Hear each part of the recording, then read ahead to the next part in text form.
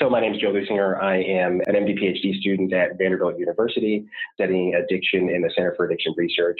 And I've been involved in the ECPA program for the last year. I think the first thing that I would say to people is if you are at all inclined to be involved in advocacy, now is a great time to do that. Just jump in. I had very little experience before getting involved with the ECPA.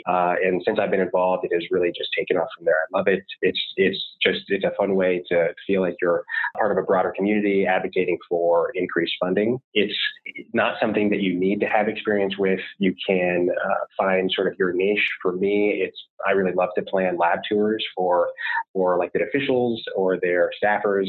It's a great way to talk about my specific area of science and tie that into the importance for funding as a nation, just for the scientific community as a whole. The sort of important things to think about when you're planning these tours is, one, making sure it's accessible to someone who is not particularly science literate. A lot of these people are not scientists. And two, making sure it's polished. So you practice with friends, family, scientists in other fields so that you can make sure you've got a very polished presentation, be it a meeting on the Hill or a lab tour that can convey your message efficiently and clearly, and then give them something that they can sort of have stored away when they go back to Capitol Hill and are making these votes that will dictate how science funding continues in the country.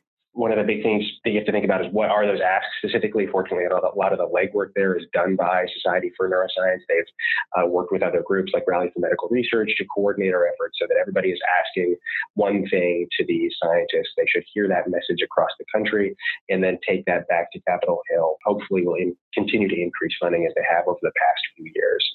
So I think if you're at all interested in getting involved with advocacy, now is a great time to do it. And I think the first place to look is Society for Neuroscience.